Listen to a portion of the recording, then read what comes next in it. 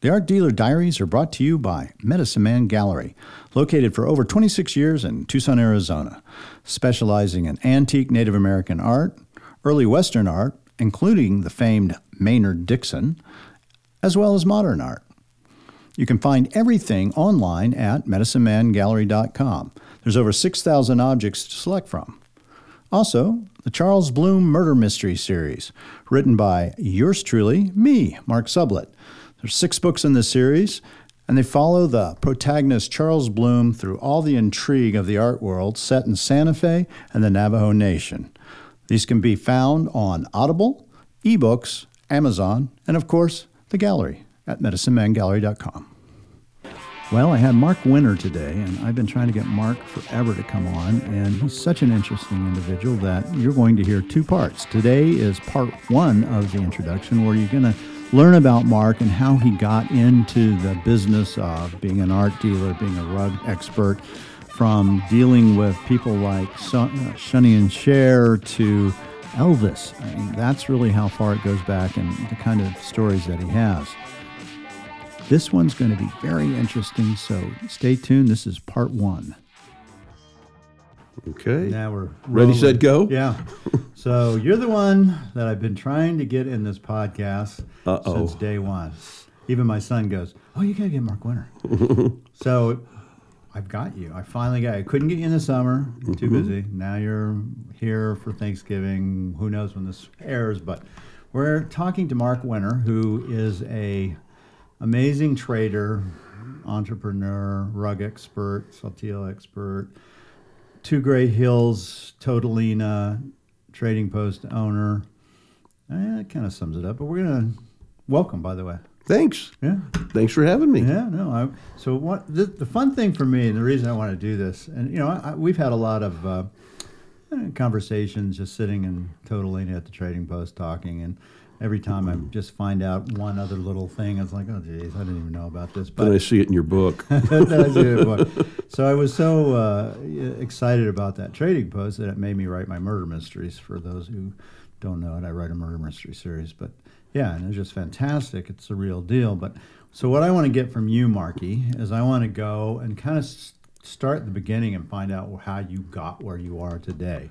And so where did you grow up? Can't remember. Yeah, I know. That's why I want to do it now while you still can't remember. So where did you grow up? I was born in Japan. That's interesting. Your dad was in the military or what? My dad was in the military after the war. And so this was World War II. And yeah. What was he doing in World War II? He was an electronics communications guy. And so I was born 9 months and 3 days after my mom showed up to visit my dad in Japan. Uh-huh. And so she was American? She was American, yeah. And so you were born in Japan, and what year was this approximately? 1950. I put approximately because who knows? You said you're losing your memory. I can make it up, really. And so how long did you stay in Japan? Really only about a year and a half, so no real memory of being in Japan. Do you get a dual citizenship, by the way? Well, I think when I turned 18, there was an opportunity for that, to get either citizenship or dual citizenship. I didn't care, so I never did anything with it. Yeah, well, maybe I should have. Yeah, who knows? And so, where did you move? Where did you end up landing? Well, I was a military brat. So first place I lived in the United States was Texas, then Illinois, Washington D.C., Cheyenne, Wyoming, and ended up in junior high and high school, which I call the formative years, really in Southern California. Where? San Bernardino. And were you there for all your junior high and high school? Yes. Oh, you were. And so at that time, were you interested in native arts or art at all? Not particularly. No? Just doing your thing. And you were a big-time water skier, Yeah, I was water skiing. Yeah, and were you doing that at that time? Oh, yeah. I started when I was about 13, 14 water skiing and got pretty good for some reason. And, I was as much of a professional water skier as you could be in those days. The only real professionals were, Florida-based. But there was tournaments and competitions, and I competed around the state. How'd you do? I did good. Did you win? Yeah. You did, yeah. I was Southern California champ for a couple of years in a row. Wow. And I was what was called a 3-eventer. So we did slalom, tricks, and jumping. So I did all 3. And what was your favorite?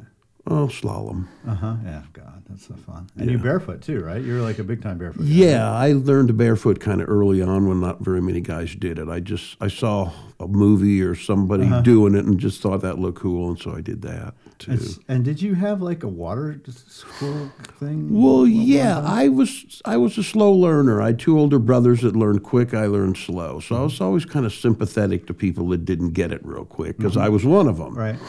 And so when I first started dealing and first started making money, and really in about 1980, I ended up buying a ski boat, start skiing again. I had an opportunity to lease this bay in Navajo Lake, and so we opened a ski school in 1980. I ran it for 10 years. And what year? 1980. And you ran it from 1980 to 1990, yeah. Full time? Well, it was just a summer. Summer. Yeah, it was all summers. So I spent my summers in a swimming suit out on the lake, and all the dealers used to come and trade with me, and then they could all go water skiing. And some of them really ended up liking it, and so it was always their excuse to come ski with me was to tell their wives or significant others, "Oh, I have to go up and sell Mark a rug." So we mixed it in together. The sad part is I didn't know you then because I had a boat and I liked to water ski. Oh yeah, I water skied all the time. We lived right on the lake. We had a private bay. We had a slalom course set up. I never did jump again after competing jumping, but and we just had a lot of fun. It was a ball. And so kind of going back to high school. So you graduate when in high school? 68. So that's the Tet Offensive, right, in Vietnam. And yes. So how did you deal with that? Well, I moved to L.A. literally a few weeks after I graduated from high school. So I had no affinity for my high school or anything. And so I moved to L.A. and was with a guy, and I wasn't really political. I didn't really know. I had an older brother that went to Vietnam. But I didn't want to go kill anybody. I knew that. And how'd your brother do? And so, well, I always said he came back a better person. One of the few people I know that succeeded in doing that. So he was a little straight and stiff, and he kind of loosened up a little in Vietnam. But so I was living with a guy in L.A., and his boss was a water skier. That's why he hired me. So he used to take me down to Mexico and show him how to water ski. And that's when I got into the idea kind of teaching. And he was kind of really against the draft, and he went to a draft lawyer, resistance guy in Los Angeles, and got out of the draft. And so that seemed like a good idea to me. I just followed the footsteps. So I didn't have to go to the lawyer. I just did what they did, and so what he had done. What did your dad think about that? He hated it. He was really upset that I was not wanting to serve because my older brother served. Yeah, and I had two older brothers, and one of them had kids, and so that he got a deferment for that. But I was prime picking. So. Yeah, no, at that time, yeah, absolutely. Yeah, but I didn't want to go, and when they had the lottery, my number ended up a few higher than they went that year. So you were so I got out of really having to fight it, but I did set this thing up, which was just going. It was real easy. What my friend did, right. I thought I just went to an ear doctor, and because from water skiing and falling a lot, my ears weren't really good. Yeah. So I just went to an ear doctor and kind of cheated on the test, and he wrote me a nice letter saying I had a bilateral hearing loss. Yeah. And so I registered through, as my friend had in Albuquerque. So that was where my residence address was, because at that time, they were pretty prejudiced against Native Americans and Hispanics. And it's just kind of funny because now that's, more than half our fighting force is that. Right. And so they had the highest failure rate in the U.S. So they overcompensated. So I just took this letter. And I had long hair at the time. I shaved my hair and dressed real nice and went in there. And they asked, who didn't want to serve. And right. of course, I didn't raise my hand. And so then they harassed everybody that said they didn't want to serve. But when I showed him this letter, and and he looked in my ear. The doctor looked in my ear and said I'd perforated eardrums, which you can't really see by looking in an ear. Was what I was told. Well, you could see scarring. Yeah, and you probably did have some of that actually. Maybe I did, but it took more than one. But anyway, so I got a deferment for having bad ears, and not quite like bone spurs or anything, but, So but I just, it just wasn't in my nature to want to go did shoot that, people. Problem with your dad persist from that? Oh, he always resented that Yeah. because he was a lifer in the Air Force, so sure. it wasn't a good relationship ever. So Yeah.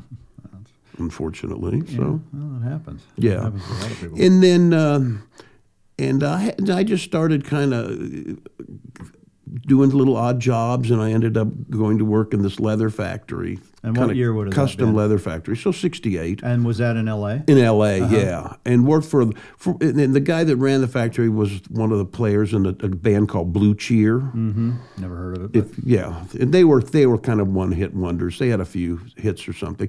But I learned how to do leather work and kind of went off on my own and started doing leather work. And Like making belts and pouches? anything Yeah. like that. And kind of interestingly, one of my older brothers got into the leather work too.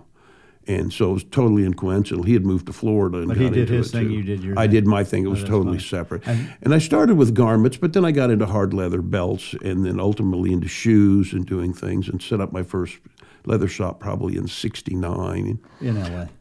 No, by that time I had moved back to around San Bernardino, Oh, okay. where I knew, and I had several shops. There was mountains around San Bernardino, and so I ended up moving up to the mountains. I liked the mountains and moved up there, and still had a couple different locations. Ended up in Idlewild, Oh, yeah. and because of the Indian connection, I got real interested in Indian things. And so the Indian designs and the Ben Hunt books and that kind of thing. And that was really starting to cook at that time, really big time, right? Yeah, and jewelry was very popular. And so I started in the late 60s, being interested in turquoise jewelry, buying a little bit of it. Met a couple other guys that were interested in the jewelry too, that had, weekend houses up in the mountains. And one was a film producer and director, and the other was Elvis Presley's drummer. And so we decided that, to get really nice turquoise, we should go out to the res. So late 60s, I started running around the res, hitting the pawn shops, Right. buying old pawn. And then he would have Tupperware parties. They both lived in Hollywood, and so we'd have Tupperware parties. Meaning Elvis and... Would his come to drummer. these Yeah. Tupperware parties and buy jewelry from us. And it ended up with Elvis inviting me to come to Las Vegas when he first started playing Vegas.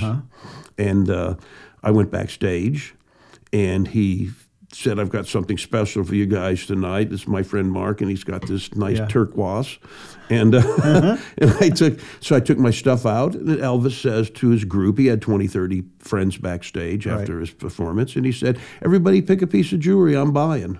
So everybody picked a piece of jewelry. Yeah. And he said, "Just go see that guy." His bodyguards were his old military guys. Right. And so he says, "Go see that guy." And I really was very careful. I'm sure you I was were. 19 years old, so I was really careful writing down everything I had done and how much it all was. And I walked over to his buddy who was supposed to pay me. And he said, "How much?" And I showed him this piece of paper, all the careful math and how much everything was. And he just whipped out a big wad of $100 bills, and I don't know, gave me $3,000 or $4,000.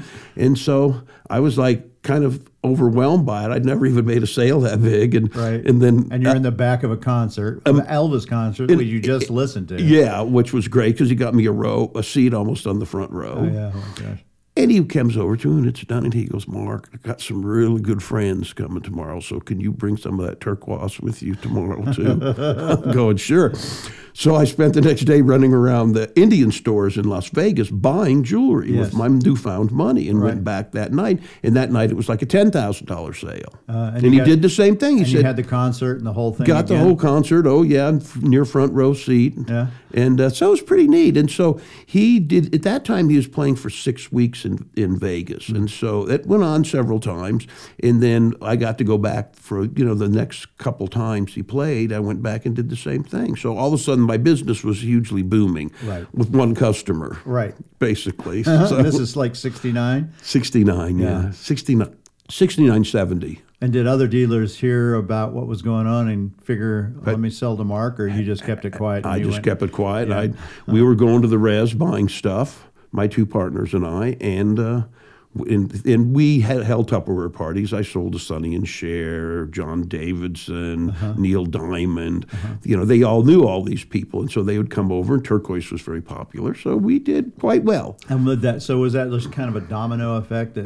Did Elvis introduce you to like Neil Diamond and Sonny and Cher? No, how did that happen?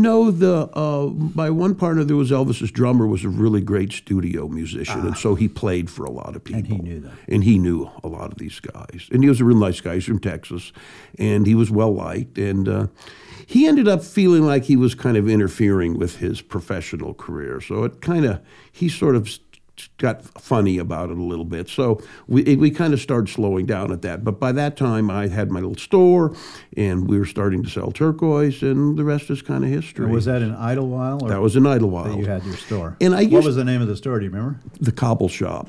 Because I was a shoemaker. Yeah, you were doing leather. Because I was doing leather shoes, and not very many guys did shoes. They did sandals, they did belts, and all the hard leather stuff. But I went to a store and saw a guy that was making shoes, and I thought, well, that was cool. I could do that, so I started doing it. So I used to say it was 70, but in 71, a guy came in. I was on the Traveling Trader route at that time, and guys were bringing me Turquoise to sell. And I bought a little jewelry from him, and he said, I want to show you something. And he took me out to his car, and he had 7 old Navajo rugs. And he had just traded jewelry for him in Palm Springs, and I was up above Palm Springs there. And so we laid the rugs all out on the floor. They looked great in the store. I just loved them, and I thought they were so cool. And you'd never owned a Navajo rug? I'd seen them. On the res, I'd seen people had Navajo rugs. And my wife at the time had bought an older one, a small older one, and I thought it was really cool. And so we laid all the rugs out, and he didn't want them. He knew less about them than I did, and I knew nothing about them. And he offered me a price, and I said, that's really great, but I don't know anything about them or what they're worth or anything. And so then he cut the price significantly, and I said, well, that's good, but I still don't know anything about them. But I did have a little cash on hand. So we folded them up, and walking out to the car, he cut the price again, and I go, well, what the hell? So, he had all my money, and I had all his rugs, and I was like nervous that I'd just done the wrong thing. Right, I'm sure. But you're like 21 now? No, I'm 20. Well, 21, yeah. So this is 71. So I still didn't know quite what I'd done. And if I'd done the right thing or wrong thing, one of them was a beautiful storm pattern. And that was the best of the group. And so I started trying to find books and read about what I had and find out what I'd really bought. And a friend of mine from Idlewild came in and offered me for one of them, not the best one, but the second best one, what I'd paid for all of them.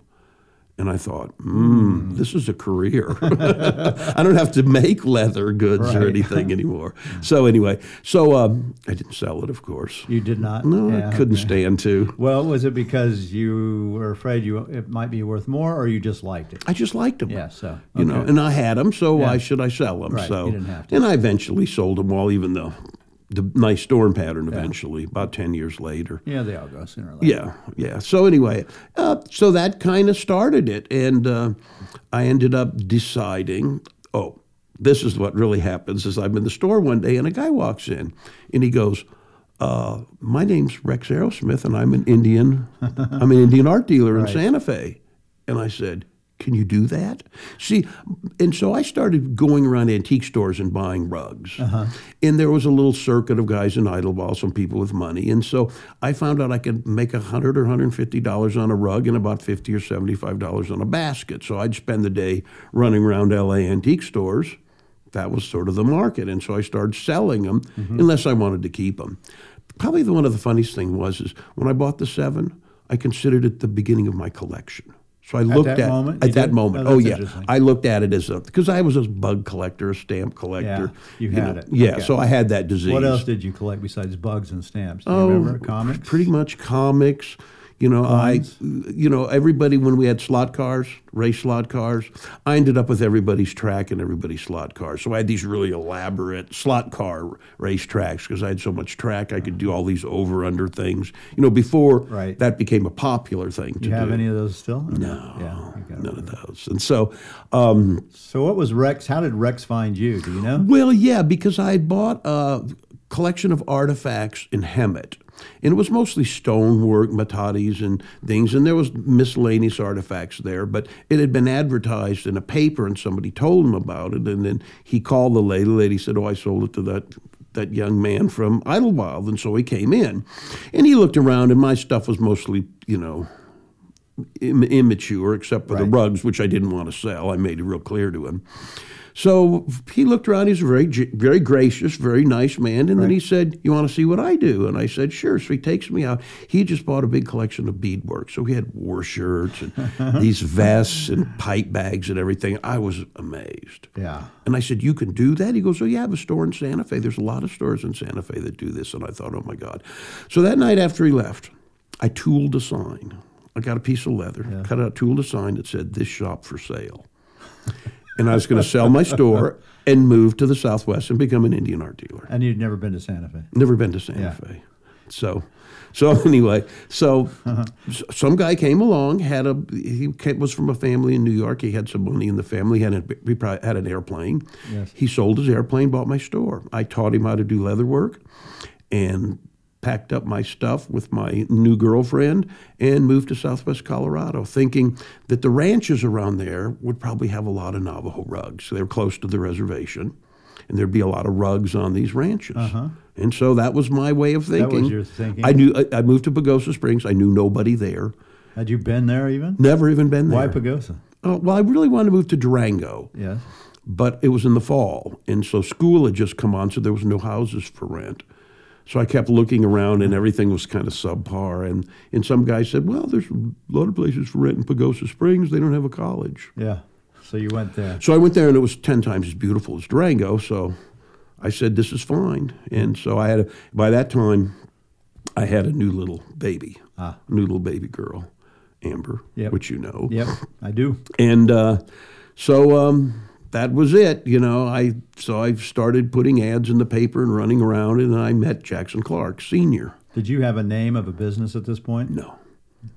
You were just doing. I was just buying and selling stuff. So I met Jackson Clark, Sr., and I would go in there. He was the Pepsi bottler and distributor, and then he started in '57 trading Pepsi for accounts that couldn't pay on the res for rugs. So he had established this little side rug business. Right. In the Pepsi plant, he had a rug room, and they had a little bit of jewelry, mostly rugs. And was this in Pagosa? No, he was in Durango. That's what I thought. Okay. Yeah, and so and so he knew I kept coming in and asking about rugs and stuff, and I wanted old rugs. I didn't want new rugs, and so he decided, unbeknownst to me, there's a electrical co-op magazine in rural Colorado. And so he put ads in it to buy rugs. And he had a big file, probably had 30, 40, 50 responses to people that had old rugs, but he never did anything with it. He didn't really know old rugs, but he knew I wanted them, and he was kind of commercially inclined enough that, well, I should find him some, was kind of the attitude. So one day I went in there asking for old rugs, and he goes, "Well, I might have something better than that for you." And he pulled out this file, and there was some had pictures in it, and some didn't have pictures in it. And he said, "I'll tell you what we'll do. We'll go down to the bank. I'll open an account. We'll call it Mark Winter Special Account. And I'll put money in it." The banker was his high school friend from Bank of Durango. And so he said, "You go out." I go, "Well, what should I buy? How much should I spend?" He goes, "Whatever you can make money on. You know your market in California you've been going to see, and you know what you can sell. I trust you. Just go buy whatever you want to buy. And here's all these letters." And so I got in my car, spent about a week, and this is before cell phones, so he had no idea. He just saw checks coming into the bank and said, "How much? How much?" And I just kept buying, because they were really, those days, nobody really had a lot of value on them. And this was all Southern Colorado stuff? Southern and central, but Western Colorado. Western Slope is what they call it. And the amazing thing is they still had the rugs. They hadn't sold them. Yeah, well, nobody had done it yet. Yeah, nobody was picking the area. So I think I bought 38 rugs. Anything great? With good stuff, nothing great yet, but gotten all good, nice stuff. And so Jackson was sort of freaking out because these checks kept coming in. So he wondered what the hell he got himself into. So I go back, and I have all these rugs, and he's going, "You spent a lot of money." I said, "You told me to buy whatever I wanted." And I start showing him these rugs, and he's looking kind of glary-eyed, shaking his head, going, "Okay, can you sell them now?" Right. I go, "Oh, yeah." Again, no cell phones. So I pile my wife and little daughter into the car, and we go to California. And basically... L.A.? Yeah, I went back to Topanga at the time, where my friend that played with Elvis was living, and he had a guest house, so I stayed there, and I just kind of sat around, and I met a couple people that bought a couple rugs, and the word kind of got out that I had all these rugs coming from Colorado, and it took a few weeks for the word to get out, but I started selling a few, and then I'd sell 5 here and 5 there and 6 there, and I went and cashed all the checks. There wasn't good communication, like no cell phone. So Jackson didn't have a clue if he'd ever even see me again. You're gone. Yeah, Your and rugs are gone. I'm gone. I went to California with all the rugs and his money. So I came back, and he was really happy to see me. Sure I wasn't real communicative.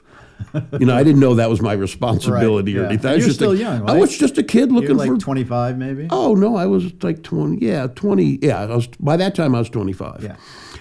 And so I went back. And he was real happy to see me. Well, how'd we do? I said, well, we did pretty good. I sold the rugs, all of them, every one of them.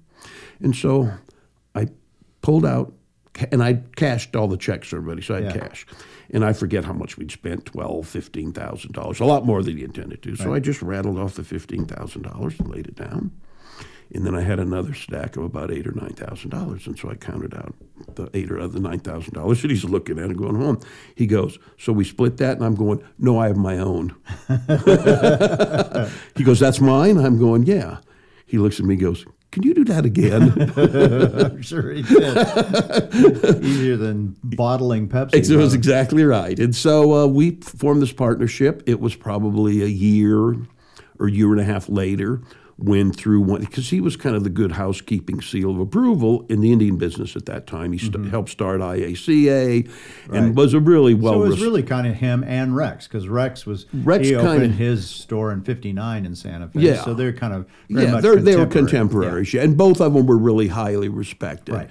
And Jackson was wholesaling jewelry and rugs and everything to all these different places, and so. People started he started talking about these old rugs, and so he got a letter from Pittsburgh, and there was a beautiful third phase, and by that time I had studied enough, I knew what a beautiful third phase looked like. Yeah, and how did you learn? Where did you get your information? I mostly just, really the main book I read ever was Gil Maxwell, this little pamphlet, and so I kind of knew what it was, but this thing looked beautiful, and so Jackson goes, "Well, maybe we could get it sent here," and I said, "I think I should fly there and look at this thing." And it was from one of his friends that he knew in the Indian business. So I flew out there. And when I got there, in the meantime, Jackson had got a call from a lady who was an attorney, and she supposedly had a little blanket. And so I went to see her first, and she had a beautiful little child's blanket, Bayetta child's blanket. And she had bought it at some garage sale or something for very little money, and she wanted $700 for it. She was not going to take any less. That was $700. And so it was beautiful. And what year would have this been? 76. Yeah, okay. So I called Jackson. I said, this is a beautiful child. So I think $700 is. I didn't really know the market. I didn't know that much about it. There wasn't a public market. No, not at all. But not even an auction by market, this, really. Silverman had started collecting, and I had a friend that had lived, that we were housemates. He was in the house I rented in Pagosa, and then I rented it afterwards, and we became friends. And so I knew what was kind of going on, that there was people paying thousands of dollars for these things at that time. And so I bought this. So my first real blanket wasn't the Chief's blanket. It was this little $700 child's blanket that was nice. Had a little bit of damage, but it was nice. Right. So then I went over to see the big Chief's blanket. So you flew out to Pittsburgh? I'd flown to Pittsburgh. So I went to see this attorney and bought this little child's. And then I went over to see the lady with the third face. And she, and I didn't quite know what it was. But Jackson thought it was nice. And he goes, "Just buy it if you think you have good luck. Just if you think you should buy it, just buy it." He was very trusty. Not good instinct. He thought I had not good knowledge. You have good luck. Yeah. I had he just thought that I somehow knew more than I did about these. The lady wanted $1,500 for this beautiful Bayetta Chief's blanket. Yeah. The only problem was those old irons that are kind of diamond-shaped at one end, that you put on the stove, had one of those on it. Yeah. And so I thought, it's just so beautiful. I got to have it. So I bought it and came back and showed it to him. He was a little concerned. It didn't burn through. So one good side, it had the burn stain on the other side. And Jackson had heard of Persian Rug Cleaning Company and knew that they did reweaving. In Los Angeles. In Los Angeles, right. And so we went up to show it to Dr. Joe Ben Weed, who Jackson knew. Who was the expert in Who Navajo was the textiles. expert, Right. yeah. And he had started on, I think, 72 or 73 on his national trip to go to all the museums. He was one of the really noted anthropologists and archaeologists. Right, and he actually understood yarns and things that were going Well, on. he was learning. Yeah. He knew pretty good by that time because it was several years later. But Earl Morris had been the curator of anthropology at University of Colorado Museum before him. So he built him a fabulous pottery collection. And although Joe was an anthropologist and archaeologist, the pots were there. So Joe ventured off into textiles. And so so anything I'd read or anything I'd talked to people, it wasn't what I saw in these. It was different. What I saw was different than what I could read or hear people talk about, because I don't think people knew anyway. Right, not at that time, they really didn't. So when I took these little blankets up to Joe, he started talking, and he made sense. He was telling me what I was seeing, and that was the first time it happened. And I thought, wow, this guy... Was that the first time you had figured out what Bayetta was? Well, and all that, I could see it, Right. I You could didn't just... really know why. You knew... I knew it was different, and I knew enough about the term that they ravel materials, Yeah. and I figured that this was all what it was. Yes. But talking to a few friends at the time, rug dealers, nobody really knew. So, then what they said made make sense. Joe made a lot of sense to me, so I thought that was pretty cool. So Jackson decided that we had a nice treasure, so we sent it off to Ozunian. And I think Ozunian charged us about $1,800 to fix that one spot. Yeah. And then a few salvage edge things and They stuff. rewove the area? Yeah, or they just unwove it and Yeah. rewove it in. And so Jackson couldn't believe that we paid more for it than we paid for it. So, now see, we have a little better cost. Now we have like $3,300 in this blanket. So the day I picked it up at Albert's was one of the great Western shows, which were one of the great old Indian shows. I never even knew there was an Indian business. Right. And I walk into the show, and there's all these guys selling old Indian things, and I'm like, wow, I didn't even know this existed. I thought you bought and sold them in antique stores. Right. And there was all these guys, Ron Munn and just the early day traders. And what year would have this Ronnie been? guy, 77 now. 77, okay. And so I was like shocked. And so I kind of thought I knew what I was doing. And there's this Bayetta Serape laying on a table with a bunch of pottery on it. And so I went and asked the people, how much is the Bayetta Serape? And I didn't say that, but how much is this blanket? Right. And he said, we've got this big collector from Chicago flying in today to look at it. And I'm going, well, how much is it? Because I had sold a car that day. I'd taken a Suburban out to LA and sold it, so I had $3,000 in my pocket. And so I said, well, how much is it? And they were like, we want to show it to our big collector. Yeah. And so I talked around a little bit. It was Terry Schermeyer and her sister and John, the ex-husband, or the ex-husband, not the late husband, I should say. And they didn't want to even talk to me. I was just this little kid, and nobody knew I was, and anything. And so I said, well, I'd really like to buy it. No. So I talked around to a few people, and somebody said, well, they paid $300 for it, and they think it's worth $1,000. Can you imagine that kind of markup? So I'm thinking, I'd pay $1,000 for that, because I had just loose money in my pocket. Right. So the big collector flies in from Chicago, which turns out to be George Marsick. Right. And so they take the blanket out from the pots. They go into Don Bennett's booth. Tony Berlant standing there. Marsick standing there. Tom Buffalo is standing there. And they're all talking about what it is, because it had some light powder blues, and it had some Brazil wood kind of brown dyes, and a real dark Bayetta, and then some of it was recarded into, so it's odd colors. It was a slate blanket. It was an unusual. Very piece. unusual. Yeah. And so everybody's talking about what it is, and I'm just this kid standing there listening to them all talk about it, because I wasn't one of these big hot shots that we all knew about. And Don Bennett says, well, I don't really know about you. I think it's a Chinle revival. And so I went, that's not a Chinle revival. So I said, well, I don't really care. I stepped forward and said, I don't really care. I knew he wanted $1,000. And I said, I'll give you $1,100 for it. And everybody was sort of aghast. Everybody stepped back like, what?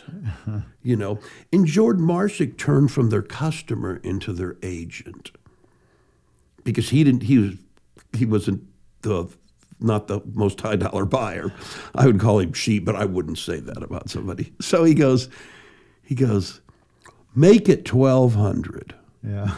And I went, oh, here's what I did first. I had the Chiefs blanket back from Repair. Yes. And nobody's paying attention to me. So I went out and got it, and I came in and said, well, I'm really a collector, and I showed this Chiefs blanket.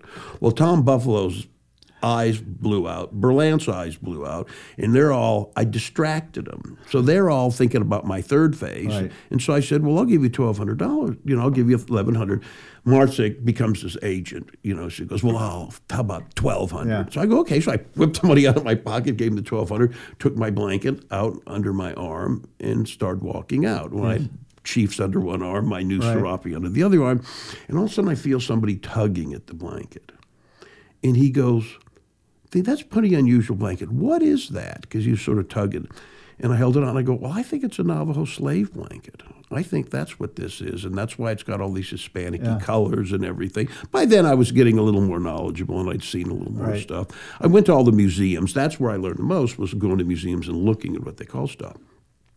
So he goes, well, you know, that's pretty unusual. I said, this red spaghetti, and Buffalo said, nobody was very knowledgeable in those days. So that's fine, but what about the third phase? And I said, I'm a collector. And he's going, you know how much that's worth? And I'm going, no. He goes, it's worth a lot of money. That's a really nice blanket. It's like, okay. So I get in my car and I drive back to Colorado. When I got to get back to Jackson, he says, I got a call from a guy named Tom Buffalo. I'm going, yeah. And he goes, he offered me $10,000 for our Chiefs blanket. So I go, oh, fine. Look what I got. So I was more excited about the new blanket I got and sharing him that than caring about his $10,000. And Jackson goes, well, what do you think? Yeah. Well, here's a big business guy. He's got big businesses and he's got money and he's got everything. And I'm just this kind of hippie kid with, by that time, 2 kids. And I said, or maybe a pregnant wife in Amber. Right. And I said, you know, I'd rather keep it. And so he thought that was funny because I could have used the money 100 times more than him. Yes. My kids were without shoes. He was a big business guy. And he saw the blanket was more important to me than the money. Yeah. And that was like a shocker for him. Yeah, because for him, it wasn't at that point. It wasn't. And so because I thought it was more important than the money, he goes, okay, let's keep it. That was the beginning of the Durango collection. That one blanket. That one blanket. And it's still there, I assume? Yeah, it's still it's at Fort Lewis College. And what happened to the slave blanket? Well, at one time, Jackson kind of got cancer and ended up getting divorced, had a big change in life, and he made me sell some of the things that were a little more obtuse in the collection in his way of thinking, which were a few Saltillos and Rio Grandes, because I kind of went crazy about finding stuff and buying stuff. He had great contacts, and so I started buying stuff that was really good. Jackson started taking out bank loans and got to a lot of money, and finally he said, we have to pay some loans down, so sell it. So I sold it and ended up buying it back again because I couldn't stand How it. long ago? How long after you sold it did you buy it back? Do you remember? Oh, probably within a year. Oh, yeah. Very cool. You know, it was pretty close. Yeah. Yeah. And Josh Baer was starting to be involved. And so now we're getting closer to 1980. Yeah. Maybe 81 or something. Yeah. And I guess we had our first show in 1979. This is of the Durango collection. Of the Durango So let's collection. talk about the Durango collection. So for people who wouldn't know what this is. So you took this first Chiefs blanket, which you bought, and at that point did you go, let's build something, like a real collection of things? Well, I was a collector, so that was just my natural tendency. Yes. So I've had this third phase, and then we had the Serape, and Jackson had found a child's blanket draped over a barbecue grill outside of Salt Lake City. He knew it was something, and so he bought that, and he had a red Germantown, like with the salt and pepper. Yeah. So we kind of pooled, and I had some regional rugs. I had some nice regional rugs. We kind of pooled the whole deal together. And And our banker, who was financing this, said, I got a great idea, you guys. Why don't you show all these blankets you've been buying in my bank, and we'll call it the Bank of Durango Collection. And so Jackson said, well, that'd be fine. And I said, well, I don't like the Bank of Durango Collection. All they did was finance it. We did the work and took the hit. Why don't we just call it the Durango Collection? So that's how that happened. Yep. So this what was year would have that 79. We opened a show at the bank okay. of all these different things we'd started to collect. And it was a huge hit. And the banker wanted to buy in, and I said no. Yeah. Because he was a little shrewd a businessman for me, I thought. So we kept buying things, and Jackson was enthusiastic because I'd bring something new he'd never heard of. You know, like I bought a Hopi Kachina cape in Denver for, I think, $600 or something. It was a beautiful one. They weren't very much money then. And he never seen one, and so he loved kind of learning about it and seeing this. And so, sorry. That's okay. And so anyway, and so he was good friends with the director of the Utah Museum of Natural History, and he asked if he could show the collection. So our first real museum show was 1980 at the Utah Museum of Natural History. So for the next 10 years, the collection traveled. And how many did nationally. you have at that point in time? For that show, we probably had, Jackson beefed it up with some contemporary rugs, and I'll bet we must have had 50 or 75 things by that time. But mostly old. Mostly old. And did you have things like a first phase at that point? No. Or a second phase? Well, I had bought a second phase because Jackson and I continued in business at the same time we were collecting. So I had a second phase that I had bought relative to our business, $15,000 or something. Jackson was kind of freaked out by it. Yeah. And then we also, a beautiful serape had come up that had come out of Kit Carson's family over in Colorado. And so that was cool. And so by that time, prices were booming, you know. And this was early 80s by now? The 1980. Yeah. And this was. And so prices were doing, Silverman was paying $10,000 a piece, and then there was a few serapes that had gone up to like 30 or 40,000. And there was this beautiful red, white, and blue serape, really fancy. And it was $28,000, and Jackson's going, what the hell, in for a dime, in for a dollar, you know. So he bought it. That made him pretty nervous, though. By that time, I'd broken into his nervousness. To back up a little, in 77, right before the Santa Barbara collection opened up for Saltillo serapes, I had become a fan of Mexican serapes. So we bought a classic Saltillo out of Santa Barbara for $6,000. That's a lot of money. It was a lot of money. Yeah. And Jackson, it was right before Halloween, and Jackson donned the sombrero and his new $6,000 Mexican poncho and went as a bandito to a Halloween party. And I thought, oh no, this is too much. But so that was my big introduction into the Saltillos. I paid the most anybody had ever paid for a Saltillo, but it was pristine. And what was it that turned you on so much about those? Well, they were just so fine and beautiful, and, you know. Fine and texture-wise. Texture-wise, really, so they were so intricate. Yes. And I saw them as being worth more than Navajo blankets intrinsically, but not market-wise. And so $6,000 was a record price at that time for a Saltillo, but it was so nice. And Jackson, like I said, Jackson was kind of, well, I haven't done bad with this kid yet. I'll just stick with it. And so we... And that became part of the Durango collection? That became part of the Durango collection. And then we had a few lesser Mexican serapes, and by that time I'd bought a couple of Rio Grandes and a few Pueblo things. So we had, my idea was kind of like a coin collection or stamp collection. Right. You'll fill in all the spots is how I looked at it. So when we showed the Durango collection at the Utah Museum of Natural History in 1980, it was late 1980, it was really successful. We got a lot of accolades. We had a lot of other museums all of a sudden interested in it because we had approached it differently than anybody else had. Some guy bought a bunch of Germantowns or some guy bought a bunch of this. Right. But nobody had really laid it out like that. And the other thing I did is I put some of the blankets on mannequins, and that was a huge hit. Was that a first, do you think? To do it? Yeah. Silverman did it first. Yeah. And so I emulated his. He put a couple on mannequins, and he had his little museum and had beautiful things, you know. And so... Were you guys competing for material? Not really, because he was, you know, he was advertising in, by that time, Indian Art Magazine, and so he was getting expensive stuff. We were out working the field, more or less. Yeah. So we were buying way below what he was paying. And He so, only wanted the best, and you needed to pay for your kids' food. Yeah. So we were, but we got really lucky. Jackson had great contacts. Every week I was chasing some blanket in some other part of the country or something, and buying it. And we were also selling. You know, we were keeping what was important, but we're selling duplicates, and the business was good, and it was brisk, and we were making money on things. So he was just as happy as a little pea in a pod. You know. Did you have a plan? Do you think that you go, okay, when we get to this point, we got to stop or go sell it, or Not it was, to me. It was limitless. yeah, just keep buying. It was great just keep things. buying and just do it, you know. He had a little different idea about it. And like I said, when he got cancer and he had his change of life, it became... Yeah, he saw an ending point. and He had to do saw like something. an ending point. I didn't see an Yeah. ending point. I was like just getting started as far as I was concerned. And so what happened then when he did? Well, when that happened?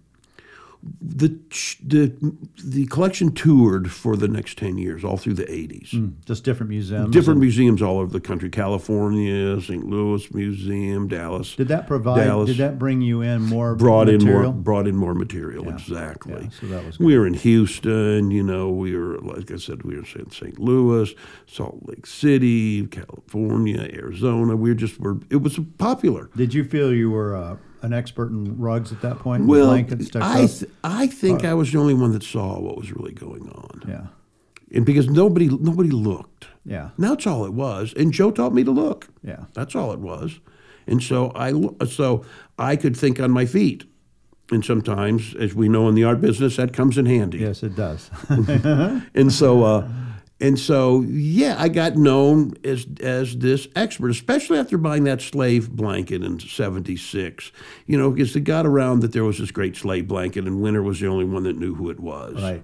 And my neighbor in Topanga said, you know, this is it. You're going to be known as the expert. And I didn't even know what it meant when he said it. I realized later, a little later in life, what he was way ahead of me. Right. He in saw it. in thinking, yeah. And he was a rug collector.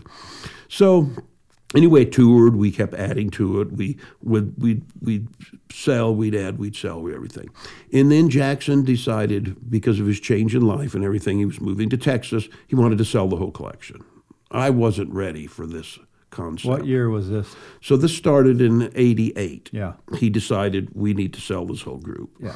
And so we had some German people that came and looked. We had some Japanese people that came and looked. And I was really against seeing it leave the country, you know. Yeah.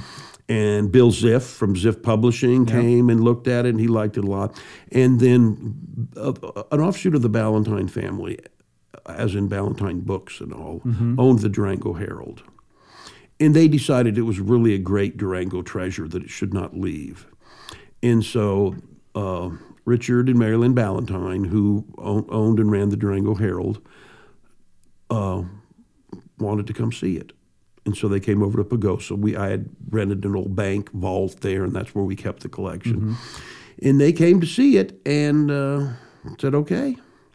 And so, but here's what they wanted to do. They would buy Jackson's half, and they'd buy half of my half. But they didn't want me out of it. They knew it was my deal, and I had done the work, and I had done the research, and I was the one that knew it. And so I thought it was so I'd get new partners that were even wealthier and were very enthusiastic. And so I thought, And you keep half of and your half. I kept half of my half. So it was by far the most money I'd ever gotten in my life. So I was a happy camper. Yeah. And they were really nice folks, and they were very enthusiastic. And so we did that. In 1989, they bought 3/4 of the Durango collection, kept me as a partner, and said, well, where can we go here? And I'm going, well, we need a first phase. We have a nice second phase, but we don't have a really great early second phase. Yeah. And so I kind of laid out where I thought we could go, and they said, okay, let's go for it. Yeah. Yeah. So we underbid the $500,000 blanket first phase at Sotheby's in '91. Yes, I remember that. Yeah. I remember that So we underbid that. And we bought an Anasazi Manta. And we traded with Michael Koch and had a first phase. And so I traded him some blankets out of the Durango collection. We got a first phase. So we were off and running then. And the collection continued to tour, and we were constantly upgrading. And Richard and Mary Lynn thought we should get a permanent facility for the collection. So we started looking around at buildings in Durango area, and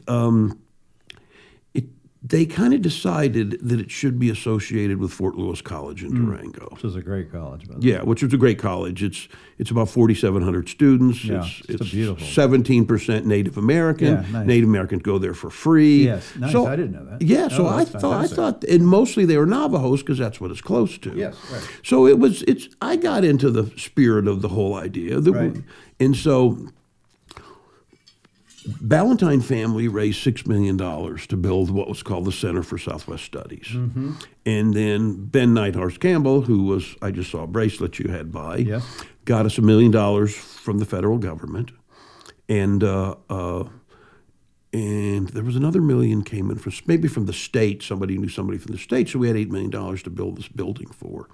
But we had to pledge the collection to them. So we pledged it, and in 1999 and 2000, we gave 275 pieces, valued at about, $3.5 million to Fort Lewis College. Wow.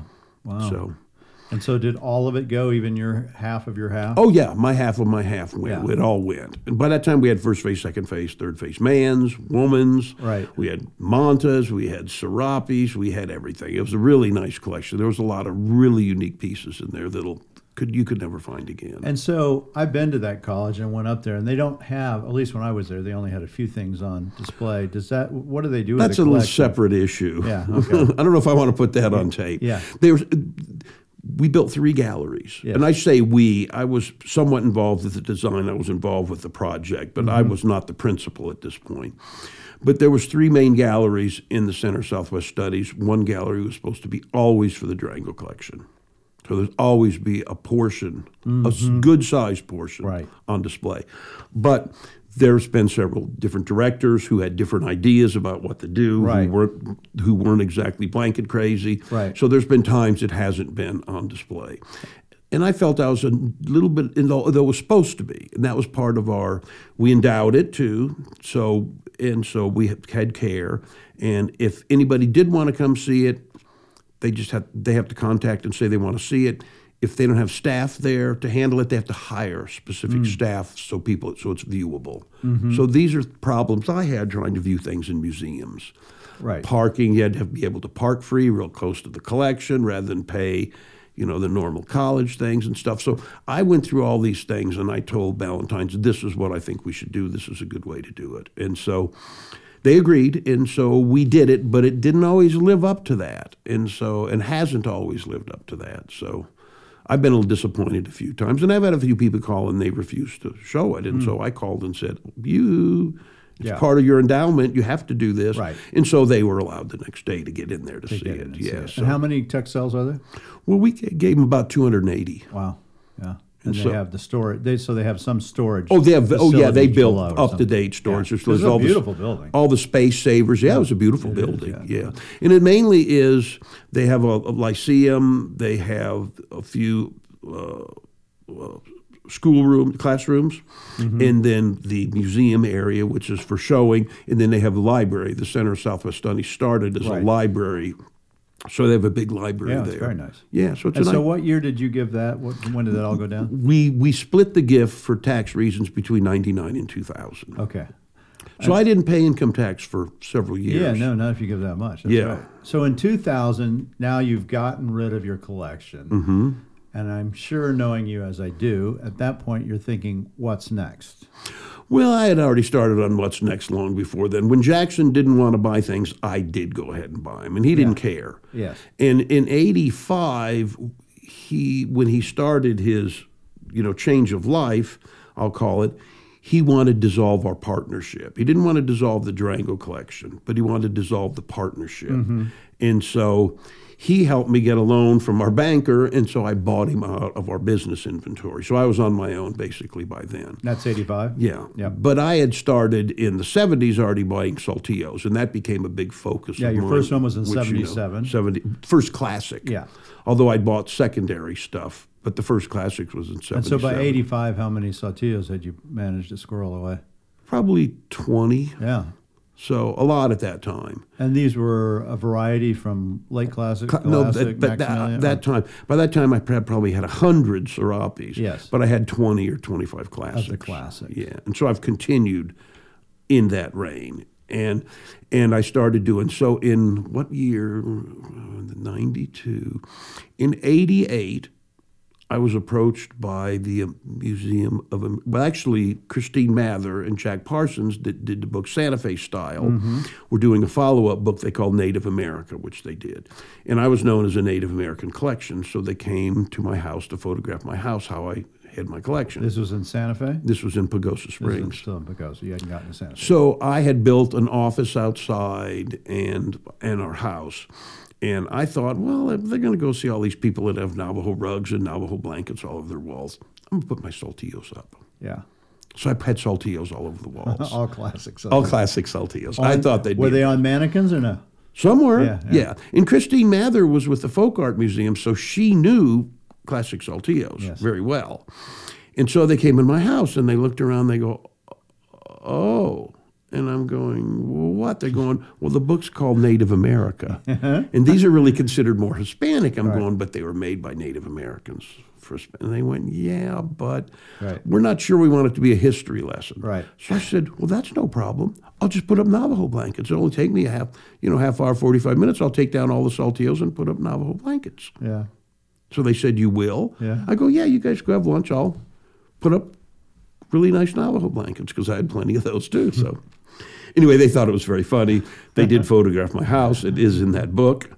And but Christine Mather saw all those saltillos, and she was really impressed. So she called Bob Bishop, who was director of the Museum of American Folk Art in New York, and they were working on their quincentenary show for 1992. So this was 88. And they were going to do a furniture show, but they're having a lot of logistics with the packing and shipping and everything. Right. And so they were skeptical whether they really wanted to do it. It was very expensive and everything.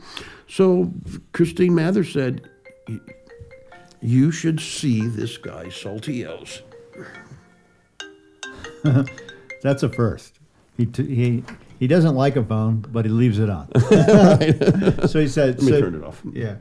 Sorry about that. That's okay. I forget I have it. And so anyway, I get a call from Bob Bishop and his curator, and they say, we hear you have an unbelievable saltillo collection, and we'd like to come see it.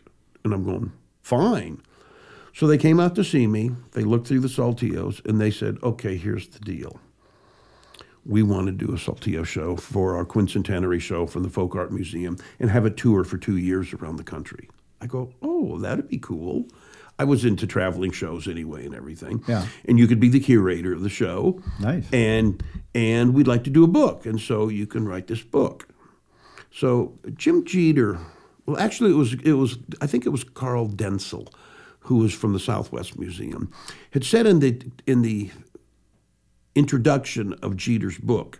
This is a saltillo book. The first saltillo book, one, really. the Santa Barbara. Yeah, the really first kind Yeah. of major sort of publication. There was a few minor things before then.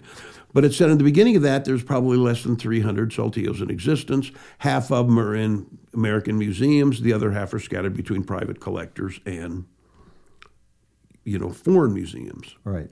So I thought, and so when they said, we want to hire you, we need you to do this research. And so I thought, well, I'd just probably go look at all 300 of them and see what. Yeah. And so then I'd learn a lot about them because there's still so many questions about saltillos. So the Folk Art Museum had done their book in 1979, and they traveled around the museums and looked at Rio Grande blankets. But in the glossary in the back, they make note of museums that had Mexican serapes. So I started with that and contacted those museums, and I started on what I affectionately call the Saltillo Trail. I wanted to see L300 that existed. Turns out there's a couple more. Yeah, it turns out there was a couple more. So I started writing museums. I wrote 300 European museums and sent them a copy of Jeter's book saying, do you have any of these? Right. I didn't ask for saltillos because they might not have known what they were. I said, here's a book. Do you have any of these?